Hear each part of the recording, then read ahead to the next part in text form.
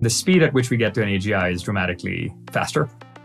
Your boat is charging your house.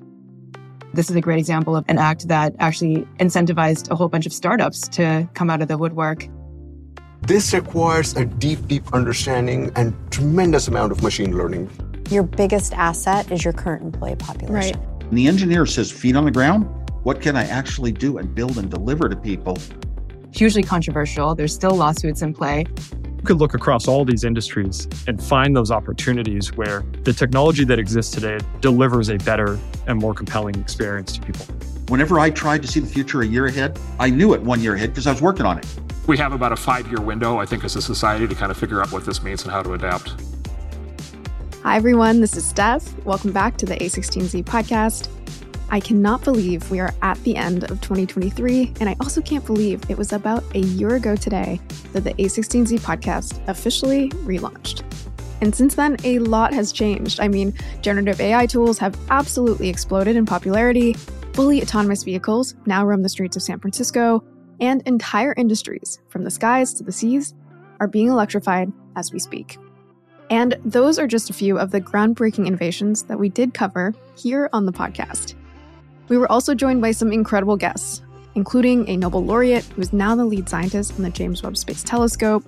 We also had founders hailing from the companies building some of the most important large language models today.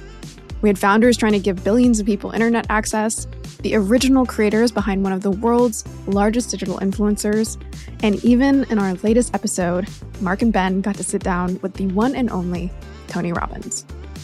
So as we round out this year, we wanted to recap some of our favorite conversations, highlighting how our collective future is being defined by the builders advancing technology day by day. Today, you'll hear from the likes of Marc Andreessen and Steve Wozniak, and if any of these episodes do pique your interest, we'll include the links to the full episodes in our show notes. So thank you so much for listening this year, and without further ado, let's dive in.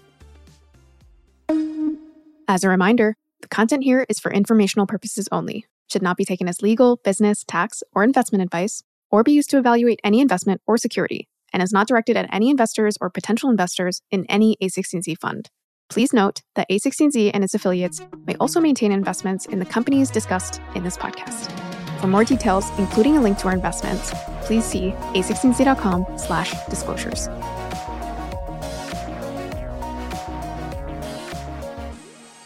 "2023 was a year dominated by AI.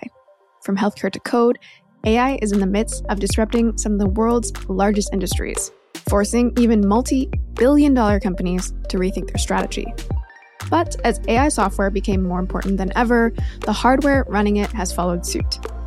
Here in our first clip from our AI hardware series, you'll hear from Guido Appenzeller, A16Z's very own special advisor on AI infrastructure, who also happened to be the former CTO of Intel's data center and AI unit. Here, Guido breaks down the GPU architecture and why it's so game-changing for AI processing, plus why NVIDIA has been leading the pack here so far. If you're running any kind of AI algorithm, right, this AI algorithm runs on a chip. And the most commonly used chips today are AI accelerators, which are, in terms of how they're built, actually very close to graphics chips. So the cards that these chips are on that are in these servers are often referred to as GPUs, which stands for graphics processing unit, which is kind of funny, right? They're not doing graphics, obviously, but it's a very similar type of technology. If you look inside of them, they basically are very good at processing very large number of math operations per cycle in a very short period of time. So very classically, like an old-fashioned CPU would run one instructions every cycle, and then they had multiple cores. So maybe now a modern CPU can do a couple of 10 instructions. But these sort of modern AI cards, they can do more than 100,000 instructions per cycle. So they're extremely performant. So this is a GPU, and these GPUs run inside of servers. So you think of them as big boxes. I have a power plug on the outside and a networking plug. And then these servers sit in data centers where you have racks and racks of them that do the actual compute. Let's quickly recap. CPU is central processing unit, and GPU is graphics processing unit. And while both CPUs and GPUs today can perform parallel processing, the degree of parallelization is what sets GPUs apart for certain workloads. So for example, CPUs can actually do tens or even thousands of floating point operations per cycle, but a GPU can now do over 100,000. The basic idea of a GPU is that instead of just working with individual values, it works with vectors or even matrices, right? Or tensors more generally. TPU, for example, is Google's name for these kind of chips, right? And they call them tensor processing units, which is actually a pretty good name for them, right? The cores in these modern GPUs are often called tensor cores, like that's how NVIDIA calls them, because they operate on tensors. And basically, the core of their value propositions is they can do matrix multiplication. So if you remember matrix, like the rows and columns of numbers, they can, for example, multiply two matrices in a single cycle. So in a very, very fast operation. And that's really what gives us the speed that's necessary to run these incredibly large language and image models that make generative AI today. Today's GPUs are far more powerful than their ancestors, whether we're comparing to the earliest graphics cards in arcade gaming days 50 years ago, or the GeForce 256, the first personal computer GPU unveiled by NVIDIA in 1999. But is it surprising that we're seeing this chip design applied so readily to the emerging space of AI? Or should we expect a new architecture to evolve and become more performant in the future? In one way, I think it's very surprising. Who would have thought that my gaming PC or my Bitcoin miner would eventually become a good AI engine, yeah?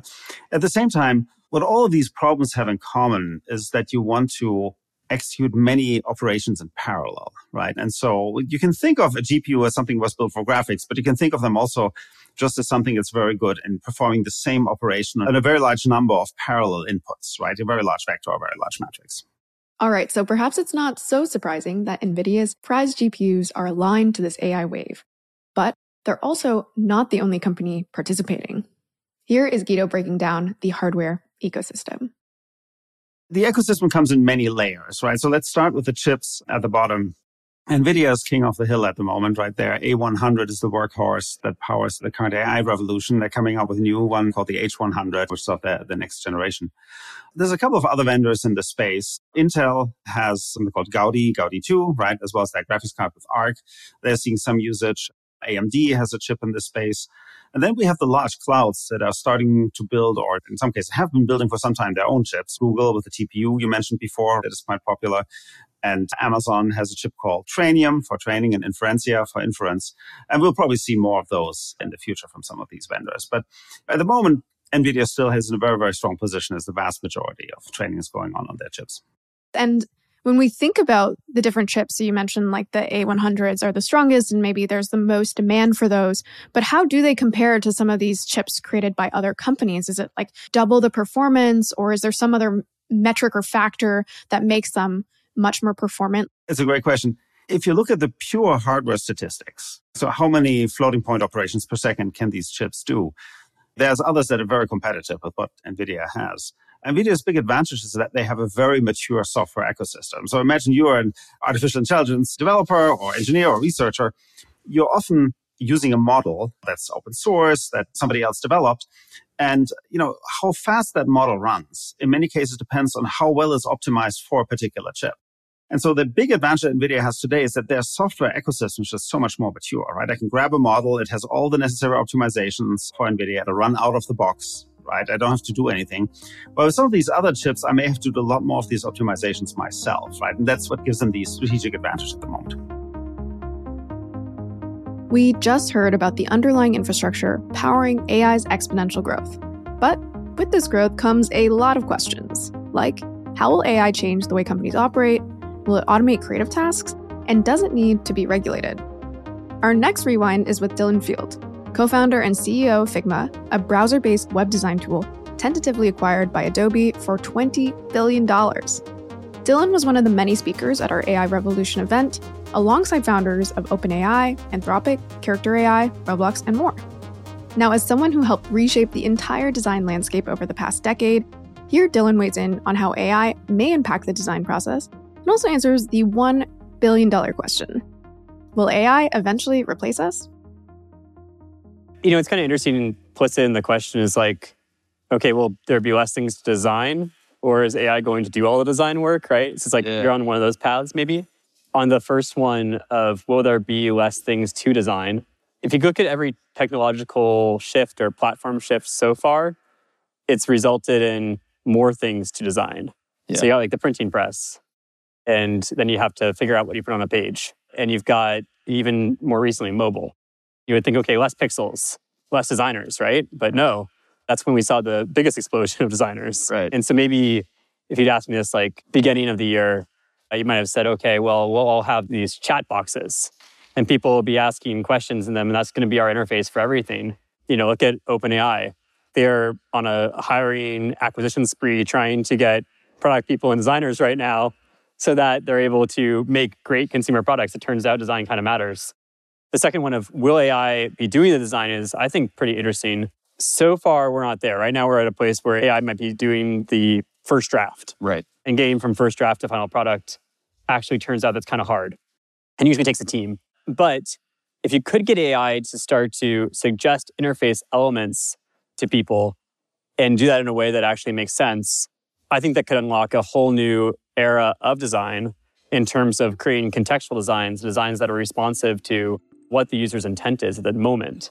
And I think that'd be a fascinating era for sort of all designers to be working in, but I don't think it replaces the need for human designers. Design isn't the only industry being redefined by AI. In 2023, Do Not Pay, an online platform and chatbot for legal help, attempted to bring AI lawyers into the courtroom, sparking a conversation about the role of AI in law. Our next clip is with the founder of Do Not Pay, Joshua Browder. Joshua has spent years building products that automate the role of lawyers, helping consumers fight legal battles and dispute unfair charges, from parking tickets to excessive medical fees. Now, with the growing accuracy of AI chatbots, the entire legal landscape looks pretty ripe for innovation. And Joshua is helping to pave the way. Here's his vision for the future. I want to ask maybe a far-fetched question, but just if we look super far ahead, how do you see this new technology, AI in particular, reshaping the legal landscape? And as an example of this, when might a robot lawyer actually write law that governs the implementation of AI within law? Like, that seems like it hasn't happened yet, but something that maybe is inevitable. I think in the next year, it's already secretly writing laws. A lot of laws originate from an overworked staffer in Congress, and I'm sure it's 2 a.m. They need to finish it, and they're probably typing in ChatGPT, asking it to help them a bit. And so I'm sure in the next year, that's going to happen. In the future, I think a lot more court systems will be automated, and tools like Do Not Pay will help people. So I think it's a very exciting time. Speaking of an exciting time, I feel like Do Not Pay has done an excellent job of kind of keeping up with the times. And so something I saw you build recently is the ChatGPT extension, which you can basically understand the terms and conditions of a website more effectively. So how are you thinking about the gaps that still exist for consumers, and maybe what other opportunities there are to give consumers their rights back? When new technology comes out, we think, how can it help people? And terms and conditions is a great example because people can't understand the changes being made, what they're giving up. So this is actually our first public product relating to True AI, where you can paste in any terms and conditions, upload a document, including leases, and it will go through and tell you all the things that are non-standard and also things you should watch out for. And that's really important because people don't have time to read a 100-page document, which is what some of these leases are, especially in New York. And so that can be really helpful. Really, we're trying to be like David in David versus Goliath, so that AI can turn David into Goliath versus Goliath and help ordinary people. Something that's coming up in my mind as you're speaking is a question around why the law is so complex. And maybe this is such a silly question because there's nuance to life and therefore there's nuance to law. But why are so many laws 100 pages long that no regular consumer can actually read through and understand? Like, should it not just be a rule system that you could even effectuate through code, for example? I think there's a lot of lobbying that goes on. The big companies spend huge amounts of money shutting consumers out of their rights. And every year it seems to get worse. There are lots of positive laws that have come out, like the CCPA and other laws around that. But I think big companies have a lot of influence in creating the laws. And one area that I'm worried about is anti-AI laws. So one could imagine a law that says that no bots are allowed unless they say they're a bot. And you're already seeing companies implement these policies. And that could easily be a law. I could imagine members of Congress signing up for that idea. And that would hurt a lot of consumer rights and automated systems helping people. What makes you think that people will actually implement a law like that? Or are there other rules that you see on the horizon based on your experiences with companies, with lawyers who are pushing back against some of this new technology?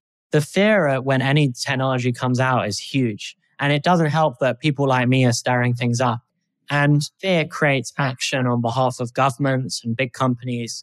And so that's very worrying. The good news is that there are a lot of things in the law. We have over 100 years of law to deal with that if you jump through the right hoop and follow the correct processes, you can get results.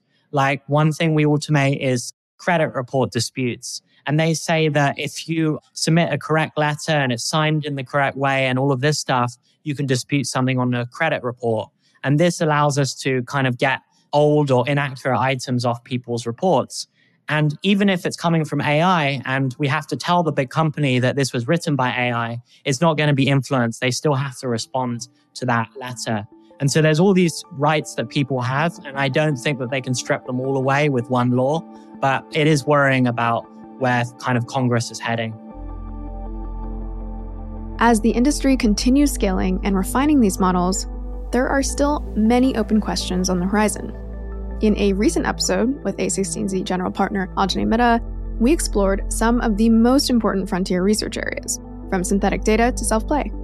But first, here Anjani clarifies why math problems, even at the grade school level, are a suitable testing ground for this kind of research. The reason grade school math is so interesting is because it's pretty well scoped, and you can ask the model to break down a word problem. You know, one of these classic, Jimmy has 10 apples and John has 16 apples. If they combine their apples, how many do they have in total? And you can ask a model to break down its reasoning step by step. Mm-hmm.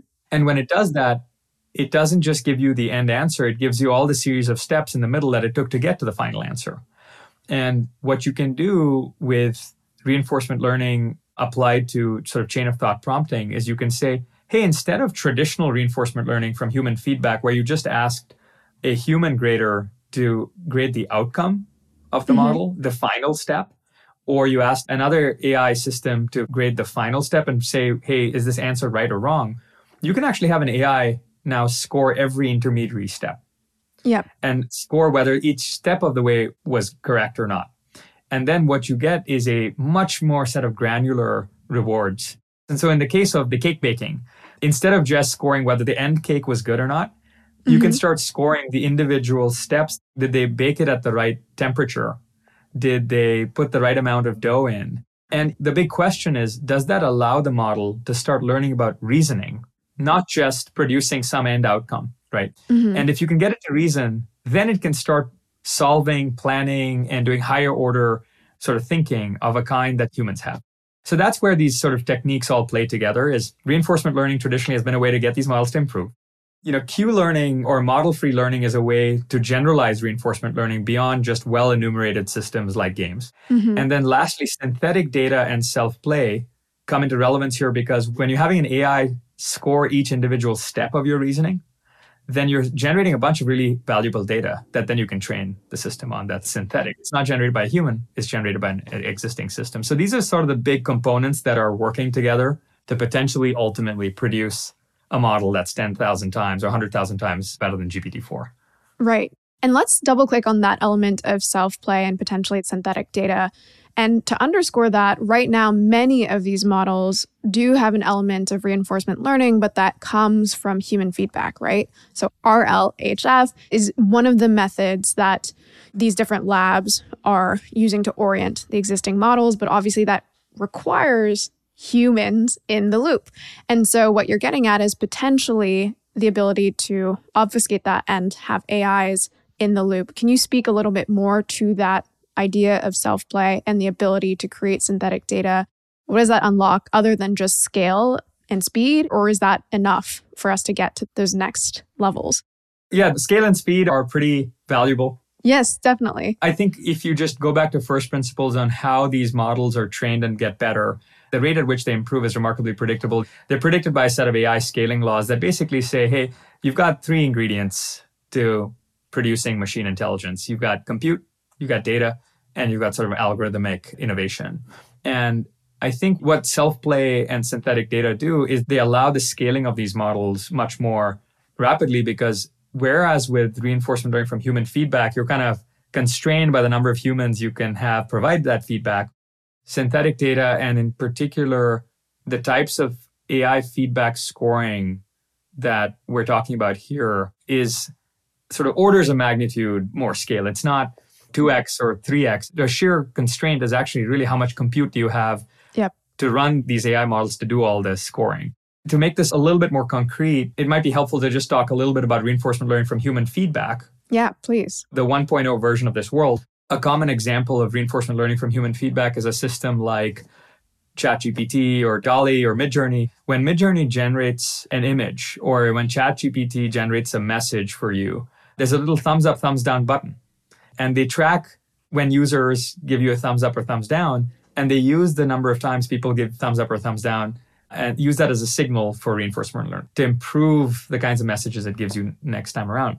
The reinforcement learning from AI feedback in this case replaces that thumbs up or thumbs down from users like you and me, and instead substitutes that with increasingly smarter AI models that these labs have built to then provide much more granular scoring than just the thumbs up, thumbs down. You can now start providing a score of 1 to 10 on the intermediary steps. And so you're right, scale is really the biggest unlock here. When you replace humans with models that provide this feedback 24/7 at orders of magnitude larger volume than we could do with just humans, then the speed at which we get to an AGI is dramatically faster. So any breakthrough in those systems represents, I think, a nonlinear increase or acceleration towards this future. And while many people think of chatbots or personalized avatars when they think of AI, the world of applied machine learning is also catching steam. One way, self-driving cars. In 2023, Waymo vehicles covered over 700,000 trips. Yes, you heard that right, 700,000 trips and millions of driverless miles. They also received their final permit from the California Public Utilities Commission, signifying a huge step forward. Up next is a clip from our episode with Waymo's Chief Product Officer, Saswat Panigrahi. As CPO, Saswat has been at the forefront of this industry's unique combination of technical, regulatory, and economic challenges, from ensuring rider safety to building defensible moats through hardware. Now, in this clip, recorded in April, Saswat discusses where we really are in the shift to autonomous vehicles and the challenges that still lie ahead. It's felt like this is coming for a while. Like, I almost feel like the future is here. Like, we're seeing this, we're sitting in a car with no driver.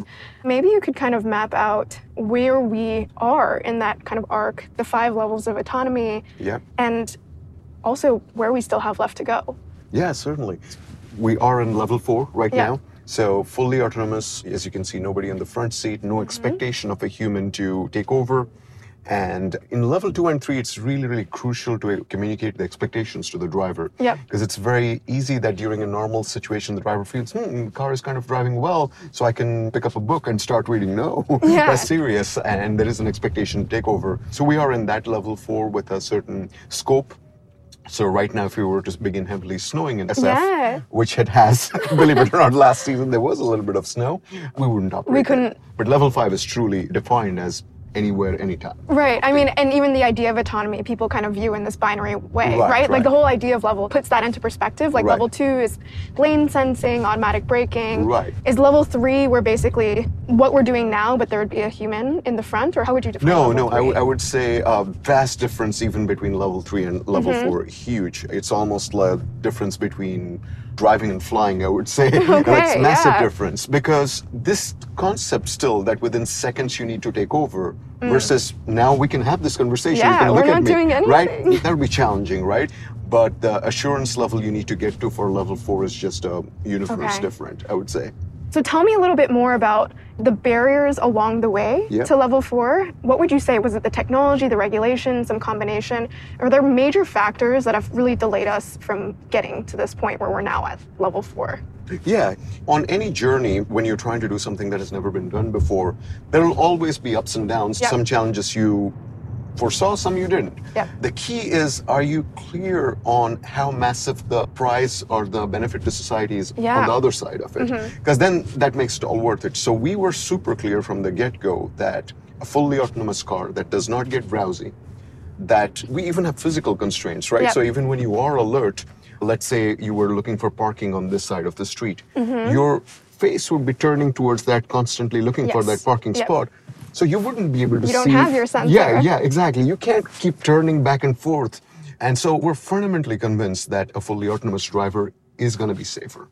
So once we started that, yes, the largest challenge I would say was largely, I would call it technology, but I mean two different things. One is building the driver itself that can drive under these conditions and having the high grade of performance. But also measuring that is pretty hard. This smooth sort of early stage drive under very tight constraints is now, relatively with today's technology, not terribly hard to build. But to be able to do that at the scale of 24/7, busy intersections at slow speed, but also high speed intersections of Phoenix. So in Phoenix, for example, the streets are wider, so you don't deal with these narrow situations. But the driving speed is 45. People are sometimes going 60 on that. That means you got to see a lot further. So very different sets of challenges, very diverse ones. And the technology, it really required the full stack, right? We build the hardware, we build the software. Because if you built just the software and waited for somebody else to deliver the hardware, the speed of learning, the speed of iteration that was necessary to build something like this was so steep that it was not feasible. So we had to build the lasers, the cameras, the radars, and the software on top, and the massive simulation infrastructure. I was going to say, there's so many moving parts. And actually, maybe let's talk about that technology. Right, sure. I see a bunch of different kind of appendages to the car. So maybe you could just break that down. Like, what is happening? How is all this technology coming together? And what are the bits and pieces that you've added onto the car that allow it to be autonomous? So fundamentally, you can think of it like, is the car aware of what's happening around it? And then can it anticipate what the things around it are going to do? And then reasoning on what it should do next. These are sort of the three components. In perceiving what's around us, think of the example we were just discussing. You're trying to look for a parking. So you're focused on that task. This car with those appendages, as you mentioned, can see 3 football fields away, 360 degree, and it's getting a snapshot multiple times a second. And it's relying on a combination of the state-of-the-art laser, camera, radars, all strategically positioned. So to give you an idea, lasers give you a very precise understanding of everything around you. It's the smallest detail. So if there was a child an inch out of this pole, it will be able to mark, oh, this is a demarcated child away from that pole. It'll get to see that. But you know, the cameras are needed to distinguish between the red light and the green light. And the radars can almost see around corners, even when the laser and the camera or our human eyes can't, because they can sense objects coming in. And so we took an approach that we want to combine the best strengths of each of these modalities to create the best picture of what you can see around the world, that you're just incredibly better than a human possibly could, both due to the attention span, the range, the fidelity, and the combination of these sensors coming together. So that's what we see. But then there's a harder challenge of anticipating what the person will do. Take a look at that pedestrian. They're standing pretty close to the crosswalk, right? But you don't know if they're going to move. Exactly. Right? Are they going to jump in, or are they going to stay? Are they going to jaywalk, or are they going to obey the light? This requires a deep, deep understanding and tremendous amount of machine learning. Cars are not the only mode of transportation that have gone through a pivotal moment over the last year. Biden's Inflation Reduction Act was the single largest climate investment in U.S. history, and its second-order effects are already becoming increasingly evident. Everything around us, from the planes in our skies to the boats in our seas, is in the process of becoming electrified. Our next clip is with Mitch Lee, co-founder of Arc Boats, a company manufacturing electric boats for water sports, to start, and Gregory Davis, CEO of Eviation, a company building planes with an all-electric design. Together, they discuss the opportunities in our all-electric future. There's plenty of these product opportunities. You could look across all these industries and find those opportunities where the technology that exists today, the electric powertrain, delivers a better and more compelling experience to people. And I think, you know, the three of us are all doing that. There's also supply chain opportunities. We want our battery prices to be lower. We want our high voltage electrical powertrain components to cost us less. There's a tremendous number of opportunities at that kind of base supply chain level. And then there's this third category of what I call second order opportunities. You're going to have an electric future. Imagine what that looks like. Well, you're going to be towing around a bunch of electric boats in electric trucks, or you're going to be towing around an RV in an electric truck. And what does that mean in terms of the new charging infrastructure you need to go support that, or the new technology you need to go make that happen? Maybe it's powered trailers that can actually help the vehicle, or there's just a ton of opportunities. And if you cast your mind forward a few years and think about what are the new problems that are going to exist when the marine industry is going electric and the aviation industry is going electric and the bus industry is going electric. Yeah, and I think interoperability and standards, industry standards, is a challenge today. And we've left it largely to sort of standards making, traditional industry associations to drive standards. And in my opinion, it's been too slow. We've done integrations with 15 to 20 utility companies in the last 12 months, and every single one of them has been discrete and different. You just have to put the right team on it to know how to navigate the system and get through to the other end. But putting better standards in place would allow for what Mitch is describing. Your boat is charging your house when the power grid is down, or for 4 hours every afternoon when the grid is strained and demand charges are kicking in. Or your trailer is charging your vehicle because it's got extra power. That's all interoperability that needs standards. I would flag one other challenge. Mitch mentioned it, but it is one of our greatest pain points, which is supply chains. It's not just about getting the cell cost down so we can deliver cheaper product. It's being able to deliver product full stop. The last couple of years have been really tough on supply chains. It's led to soaring costs, but also poor reliability. We're one of the largest buyers of medium and heavy duty truck platforms in an electric format right now. So we're talking hundreds of millions of dollars per year of equipment purchases. We're not billions yet, but we will be quite soon. And even as a large buyer, it's tough to get product. And so you've got manufacturing sites that have thousands of completed vehicles, and they are all short an air compressor. So they can't complete these vehicles and deliver them to customers. And so, preach. Yeah, we are buying switchgear 18 months in advance for projects we don't even have under contract yet. Because if we don't have switchgear, we're not getting the infrastructure completed and we can't get up and running. We don't get paid. And so we're solving problems that we shouldn't have to solve, in my opinion. And so I think for some entrepreneurs, there could be big opportunities in streamlining supply chains and creating better standards. I heard a very creative description of the supply base over the past couple of years, and it was called the surprise chain. Yeah. That's all you need to say. Perfect. Yeah. Timing for what we're doing. You look at the outlook on the aerospace industry right now, particularly aircraft manufacturing. And a lot of the major aircraft manufacturers have already launched their next program. So they're entering into service, they're delivering them. And if you take a look around at the large incumbent aircraft manufacturers, there's no new programs on the docket right now. And the tier 1 supply base and even the tier 2 and tier 3 supply base, they're all hyper aware of what they're going to be working on. And it gives us an opportunity to show, hey, we've got an aircraft, we've got a market, we've got good orders. The utility of the product is there. And, I think what's going to happen is that the new technologies that we're bringing and our new products are actually going to garner the attention of the forward-looking supply chain. So I think we're going to disproportionately benefit, us in the aviation industry, but I think the same is probably broadly applicable. The new technologies, the new companies are actually going to benefit from obtaining the focus of the established tier 1, tier 2 supply base. So I don't want to say the problems are behind us yet, but I think the outlook is actually quite sunshiny. Another massive opportunity lies in the biggest industry in America. That's healthcare. This multi-trillion-dollar industry, responsible for 20% of US GDP and climbing, is widely referred to as broken.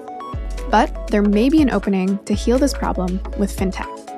In this segment from our mini-series on A16Z's Healthcare Meets Fintech package, we're joined by A16Z General Partner Julie Yu, who exposes the huge opportunity at this intersection.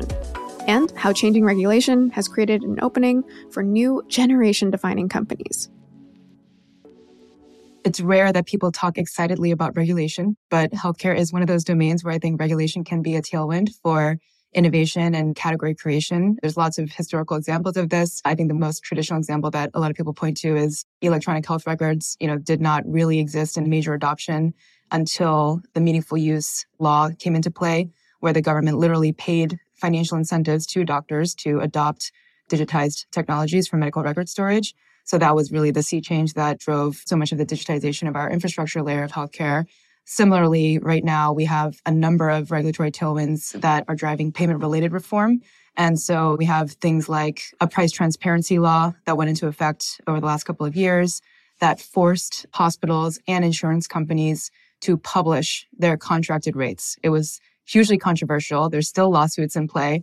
People are still pushing back, but the fact of the matter is we now have, thousands of hospitals and hundreds of payers who have published all this data. Obviously, they're publishing it in forms that make it very, very difficult to parse. And so entire companies exist to actually process that data. We're investors in Turquoise Health. That's one of those players, and actually make it actionable in the context of their contract negotiations and the way that they engage with both providers and patients. But that's obviously a huge driver of change in terms of how we think about what used to be assumed to be opaque, now just being out there, and people not having a place to hide when it comes to comparing prices between two different providers who, again, are providing the same service, but at widely different prices.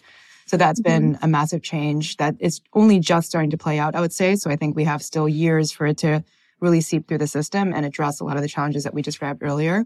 You mentioned lawsuits and some pushback. Just because I feel like listeners might be curious, what is on the other side of that? It seems like maybe an obvious reform that we should be able to see how much something costs if we're paying for it or someone is paying for it for us. So what was on the other side of that? Yeah, I think, again, I have some degree of sympathy for these businesses. Effectively, what we're doing is taking proprietary contracts and publishing them on the web, right? So there's been a lot of pushback from the parties to those contracts, which are the payers and the providers, who say it's proprietary data and we should not be forced to publish such data in a public forum, because that's our competitive advantage in our market, is that we're able to negotiate special rates with our counterparties, and we lose all of that competitive edge if we're to put it out there. So that's the crux of most of the pushback from the incumbent lens, is really that sort of propriety. The counter argument is that there had been previous laws that required things like upfront estimates for consumers. If you called your hospital, you were, sort of mandated to be able to present an estimate prior to coming in for a certain procedure or a certain set of services. And from a consumer lens, those never really got implemented or enforced in a way that was reasonable, in my opinion. I remember in my past life, when that law went into effect in the state of Massachusetts, we actually did a bunch of secret shopper calls to hospitals to see what that user experience was like. And you basically got told, oh, you'll get a call back in an undetermined amount of time. It was generally one monolithic number, and there was no explanation as to what the range of assumptions that went into that number were. And again, you get the call back a week later when you might have had the procedure 2 days after that call. So the whole implementation was really poorly executed. So I think the argument on the consumer side is listen, you guys promised this to us years ago. The form of that just didn't address any of our concerns about limiting the amount of financial exposure that we might have related to healthcare services. So those are kind of the siren calls on both sides of the argument. And so it sounds like we now have more transparency, but it also sounds like there were a couple other regulation changes that happened alongside that. Yeah, just maybe one more I'd call out, which we've talked about before, is just all of the movement towards value-based payment models. So this notion that, a lot of the reason that, healthcare business models were not resilient during the pandemic was that they were entirely fee-for-service oriented, meaning you only got paid for the specific services that you delivered. And therefore, again, if the service was not delivered, you didn't get anything. Value-oriented models tend to be much more bundled in nature. So either getting a sort of a set upfront rate or price for a set of services related to an encounter. So a value-based orientation around a knee replacement surgery would be, rather than charge for every individual, doctor who's involved in the procedure, the anesthesiology, all the pre-visit, post-visit stuff, you'd actually just get charged one bundle for the entire journey. And then the provider's at risk, right? So if they go above that budget, they are paying out of pocket effectively to cover the remaining cost. But if they stay under that budget and keep you out of the hospital and avoid errors and all that kind of stuff, then they get to pocket the difference. And so it aligns incentives for the provider and the patient in terms of staying within certain bounds. but also creates a lot more resiliency around the payment flows into the provider practice because they're not just relying on individual services getting billed and paid for. So there's been a whole set of regulation around driving adoption of those payment models. Medicare Advantage, I think, has been the most prominent form of that. It's very early days in terms of adoption across our industry, but it is a very, very promising means to align incentives in a fundamentally different way that results in much more transparent behaviors. Absolutely. And maybe before we jump into the fintech side, just wanted to clarify the No Surprises Act and the Cures Act. It feels like those also were pretty fundamental to maybe changing this incentive structure that you've talked about so far. Yeah, the No Surprises Act is very closely tied to the Transparency Act, which basically limits the ability to do surprise out-of-network billing for patients. And you've probably read in lots of news articles these incidents where you go get a surgery in an in-network hospital, the actual surgeon is in-network, but lo and behold, the anesthesiologist is out-of-network, and all of a sudden you're getting a bill for just that slice of the service at a rate that's outsized relative to what you would have had to pay had it been an in-network doctor as part of that procedure. This act limits the liability on the side of the patient and the provider in those situations. And then the Cures Act, it's a little bit orthogonal to fintech, but certainly related in that the main provision that people care about is patient data access, enabling patients to readily access their full medical record data and that, sort of limit the cost of access. So it used to be the case that, you'd have to potentially pay a couple $100 simply to get access to your own medical records on paper, or even like a CD-ROM. This is a great example of an act that actually incentivized a whole bunch of startups to come out of the woodwork and create apps that allow you as a patient to basically collect all your medical records from multiple providers in a single swoop and really have agency over them. I think the way that it relates to the fintech universe is that a lot of insurance adjudication acts require access to patient data to approve certain reimbursements. This act allows much more data liquidity to support those decisions versus the traditional way of doing it, which is faxing literally medical records back and forth and having nurses look at them in a manual fashion. And just as new regulation creates opportunity at the intersection of healthcare and fintech, new regulation is also driving pay transparency. With over 10 states now, covering more than 25% of the US labor force, being mandated to disclose salary ranges for job listings, companies are now being forced to adapt, and adapt quickly. Up next is a clip from our episode on pay transparency with Shannon Schultz, an operating partner leading A16Z's people team, and Brandon Cherry, a partner on the same team. They not only share how companies are reacting to changing regulation, but also touch on the importance of defining a consistent compensation philosophy. Companies are now having to react to some of these changes in law, and I'm just so curious to hear what you're seeing in terms of the reactions. Are they abiding? Are they struggling to catch up? Are they kind of circumventing the system in different ways? How are you seeing companies react? Because it does sound like many were not quite in that place when these things started rolling out. Yeah, so I would say a couple things. I would say, one, we've probably never had so many requests for compensation. Counsels, consultants, and how do I, right? Mm-hmm. So one, I think people are reacting the right way. They just want to get their arms around it. Yeah. And then I would say there's multiple ways that people are reacting. One, some are just saying we're going to be in a wait and see. Okay. We're going to see how enforceable these laws are, how much audits are taking place, what becomes of this new law. There's companies that are saying we're not going to do it, so we're not going to post our jobs. Because that's the most visible thing that's come out of it, is you have to have a salary range posted with your jobs. Yep. And then the third piece is you have companies that are saying you could make between, this role pays $65,000 a year up to $2.5 million a year, right? And somewhere in there, we're going to pay someone. Mm-hmm. And so I would say those are probably the three things that we see companies doing.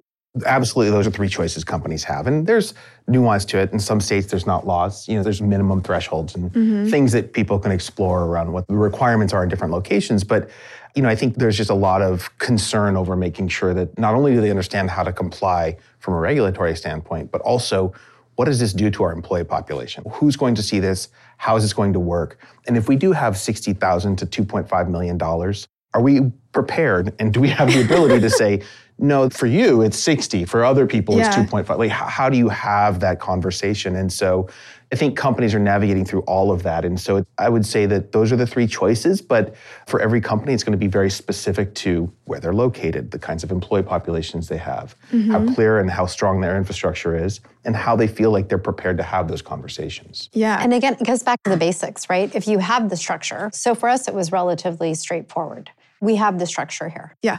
And so we could post roles and, put a salary range out there. We set it up so we can defend it. The interesting thing that happens, though, is, again, the number of times that somebody sees a job posted and thinks, well, that's what I do, but I don't make that. Yeah. And so, it does. You have to be ready to have those conversations and get your managers ready to have a conversation on why, actually, this is a level above you and you can progress into it. Yeah. But that's not where you're at right now. And that's a hard conversation. I was going to get into the hard conversations, but let's just talk about that now. Have you started to see that as you started to post roles? You're yep. Both of you are sitting and up. it helps us absolutely. iterate on our process, right? Yeah. No process is ever great. And so I feel like weekly we're okay, are we checking this? Are we doing this? And we're iterating on it because your future hire is super important, but they're not actually going to be contributing to productivity and output for 6 to 9 months in most situations. So you have to be able to defend it to your current employees. That's the biggest thing that people are missing is, yes, there is this law that you're supposed to post a range, but your biggest asset is your current employee population. Right. And isn't it true also that it's not just that current employees can see the new jobs, but they can also ask, right? And so what is the rule around that I, Steph Smith, can go and say, hey, I do this job, and what specifically can I ask for? You can ask for your pay range. And that's where your manager should be able to come back to you and say, here's the pay range. Here's where you're slotted. This is where you came in. Here's how long you've been in this role. We're seeing the progression. Here's how we think about compensation, right? You would walk away thinking, they've been super thoughtful in how I'm paid. All right, let's start to think about how companies actually build this, because a lot of companies don't have this in place or just in the early innings. And so if you are a company that, let's say, has, I think the California threshold is 15 employees, and all 15 of those employees have been hired in disparate ways, paid in disparate ways, there's no sort of underlying strategy or structure. How do you even go about thinking about how to start setting that up? Yeah, I think the 3 core tenets are what we talked about before. You need to be able to articulate your philosophy on compensation. Not everybody is going to be able to compete with a, $10 billion in revenue publicly traded company on a cash basis. So you need to own the philosophy that you believe will drive the kinds of outcomes that you want as a company. So your compensation philosophy in terms of how you define your competitive market, companies of your size and scale, and where you position against that competitive market data is really important. That sets the tone for then how you think about driving market data through your comp philosophy to determine those ranges. The other element is your leveling architecture, how you define what it means to be an early career employee versus a seasoned individual contributor versus a first-time manager versus a seasoned leader. That's your leveling architecture. So between your philosophy and your leveling architecture and the third-party market data that you use to determine that relationship, you can set your ranges very consistent with what you should be providing to candidates and articulating to current employees when they request. Another area that experienced a renewed focus among entrepreneurs in 2023 was the world's largest asset class, housing. As the ripple effects from the pandemic have gradually played out, the housing industry has emerged as a space primed for disruption. And earlier this year, Marc Andreessen, co-founder of A16Z, sat down with A16Z general partner David Yulovich and Adam Newman, co-founder of Flow and WeWork. And together, they highlighted some of the biggest opportunities in housing that still lie ahead. Why is housing important? Why is it particularly relevant? Why is it even a part of American dynamism? There's a critique of Silicon Valley and the tech industry that, on various days, sometimes I agree with, sometimes I don't. But, there's a critique that basically says, look, you guys have done a great job. Silicon Valley's done a great job over the years at the really unimportant things. You've consumer electronics and video games and media and e-commerce and it's all great, it's all fine, it's all good. And by the way, we do those things. We're very proud of our efforts in those spaces. And we actually think they're very important. But, they're small slices of GDP. And then if you look at basically the GDP pie chart, sort of consumer spending pie chart, the things that people people spend money on that really matter in their lives. There's basically three really big ones, right? Healthcare, education, and housing. And if you look at kind of all the economic statistics by sector, healthcare, education, and housing are basically increasing, in terms of cost, at a much faster rate than all the others. And they're the sectors where the tech industry has had the least impact historically. And of those, the biggest one is housing, right? It's sort of the housing is the single biggest, kind of thing that most families spend money on. And so, it's really central from that standpoint. It's very central from an economic standpoint in the life of a family because, right, there's this, very big question, which is, if you own, there are, potentially big downsides because you might be stuck, in one place where maybe you don't want your family to be for the next 30 years because maybe opportunity shifts around, but if you rent, you don't necessarily, right, build up equity by default, with the way that most apartment offerings work. So there's big economic consequences. There's also big social consequences and political consequences, right? And this is something that's kind of been deep in the American character for many decades, but this idea that if you have a sense of commitment, if you have a sense that you are actually invested in the place where you live, you are more connected to the society, you're more connected to the culture, and then ultimately you're more connected to the politics, to the political body. And so, there's been long-running policies in, the United States to encourage home ownership. Now, it turns out those can be overdone. They can end up with problems, and we saw a lot of the problems that kind of, came out of that approach and, kind of the historical approach in the 2008 financial crisis. But nevertheless, there is like a very kind of big, deep, meaningful, kind of sense of identity that comes with housing. Why does this matter, kind of from a broad standpoint? So the reason I think this matters so much is because geography is so central to economic opportunity. So, right. So basically, take a step back, the role of cities, right, in human society. Cities are a human invention. There were many hundreds of thousands, millions of years where people were running around, in clans and tribes, not forming into cities. Then about 4,000 years ago, cities were basically invented and people started to cluster that way. Why were cities invented? A bunch of reasons, but one of the big ones is there's an economic payoff to being in a city. And the way that it works is if you are, if you have a certain level of productivity and you're in a rural environment, you don't have many opportunities to work with other people, right, who are highly productive. If you move to a city, all of a sudden you're surrounded by lots of other people who are highly productive, and all of a sudden there's a catalytic effect, basically, of this positive feedback loop that forms where kind of everybody becomes more productive. And so basically, cities are basically the foundation of modern economic growth. Economists call this the agglomeration effect, which is basically if you slam people together, you can get a lot of good things out of that.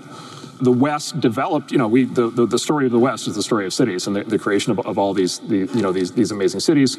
And then, over the last 50 years, that kind of trend has gone into hyperdrive, and you've had this emergence of what economists call superstar cities, where you've got these specific cities like Washington, D.C., New York City, Boston, San Francisco Bay Area, Los Angeles, and then, internationally, London and Tokyo and Singapore and so forth, and Paris, that are kind of these cities that are like irresistible draws for people who are, highly ambitious and want to be around a lot of other highly ambitious, highly productive people. It turns out as a result of that superstar city clustering thing, there's been a bifurcation in the housing market, right, where basically those superstar cities, they become, basically occupied at some point, people end up with a political agenda, and then they stop building housing, right? And so the places where people want to go and want their kids to go are very difficult to get to. And the San Francisco Bay Area is like a classic example of this. San Francisco last year authorized, I think, 6,000 new housing units, right? Which was just like an absurdly low number relative to the demand for people who want to move there. And then the places that do not have this kind of clustering agglomeration superstar city effect, they build plenty of housing, but there's not as much opportunity there.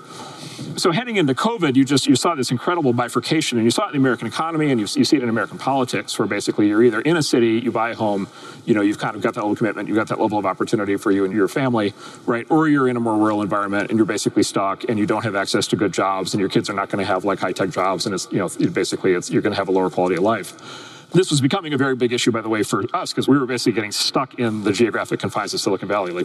Our companies were penned in, and it was becoming very hard for companies to grow in that area. And then basically, a horrible tragedy struck that turned out to also be in some ways a miracle in terms of, I think, the long-run consequences, which is COVID, right? And none of us would have hoped that COVID would have happened, and it has been a horrible tragedy for many people, and I think, broadly for our society. But nevertheless, COVID was a system shock, right, that caused all big companies to basically instantly move online in a hard cutover, in kind of a way that I never imagined was possible. It was also an instant proof that companies really can run, at least for some time, they can actually run run online, right? Basically, like no big company actually stopped operating as a consequence of this dramatic shift from in-person to online. And then all of a sudden, like that opened the door to, every CEO, every manager, every entrepreneur, every investor thinking, oh, okay, the post-COVID world is not going to be like the pre-COVID world. The post-COVID world is going to be an opportunity to rethink and reinvent how companies are organized. It's going to be an opportunity to reinvent how industries are organized. It's going to be an opportunity to reinvent, how geography works, right? What the role of cities is. It's going to be an opportunity to spread the economic activity from cities much more broadly, potentially throughout the country. Every employer, every company, every CEO here, is having some version of this conversation, with their own company. We talk about this with our founders all the time. And then there's a corresponding question that's opened up, which is how are people going to live? And some people are going to continue living the way that they were. And some people are going to undertake a radical change in how they live, and they'll go remote. And all of a sudden, you go remote and you have access to, thousands of jobs anytime you want, which is a totally new phenomenon. And then you now have the opportunity to rethink how families live, right? And so, is it necessary for ambitious kids to leave a place where they grew up in order to have access to first-class economic opportunity? In 2019, the answer to that was frequently yes. Today, maybe not. And I should also say, this is not a 0 or 100% thing. This is not like a hard cutover. It's not like the whole world goes remote or stays remote, right? Which is not what's happening. But there's this moment in time that we're in right now, which is we can actually rethink and reinvent how companies are organized and how work happens. And then we can also reinvent how people live and give people a lot more options in how that happens. And so I think basically the presumptions that have underlied the whole structure of how the housing market works and how the industry works and how people live and work, I think it's basically all up for grabs. If we have about a 5-year window, I think, as a society to kind of figure out what this means and how to adapt. Finally, we hear from Steve Wozniak, one of the most important innovators and engineers of our generation.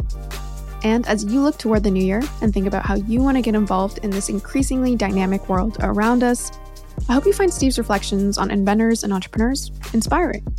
1 year at a time, people like Steve move us toward the future.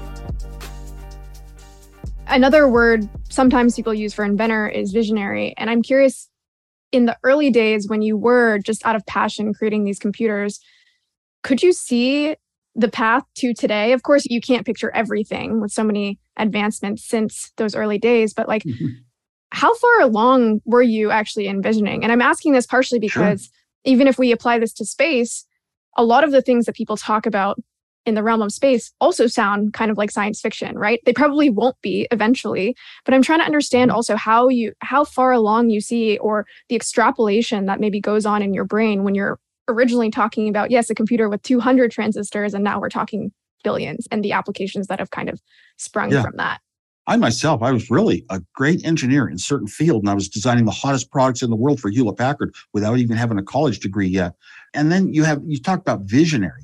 Vision, seeing the future, that's different than invention, though. Inventor really wants to actually go in and create something today that didn't exist and not have a vision that's 50 years out or 10 years out, because that's science fiction a lot. And everybody can talk about it and say later on, see, I proposed it, but it wasn't really possible to do with money. And the engineer says, feet on the ground, what can I actually do and build and deliver to people? When we started Apple, we had a great product that was going to be all the revenues of Apple for the first 10 years.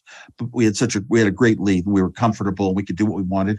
But the amount of memory that would hold a song costs, we were back in the days of tape, it cost about $1 million, a good fraction of $1 million. Do you think we saw it today where you have a device in your hand with 1,000 songs on it even? No. Steve Jobs was very instrumental in always taking us, do what we can do today. Try to do something a little more. Tomorrow, a little more. And you can have a lot of failures too if you'll have one great product bringing in the revenues. But the whole idea was we'll move towards the future and we'll be a part of it and we'll be in with it. And after all, you look back at it, it was kind of invisible, the steps we took, but they all led to today. And then there was some of that invention stuff we got to. Steve Jobs' Apple II was really the iPod music. And that was the first time, oh my gosh, up till then, our company valuation was the same as the old Apple II days. And then all of a sudden, we sold it to everyone in the world, and our sales doubled and our profits doubled. And the board gave Steve billions and stock options and jet airplanes.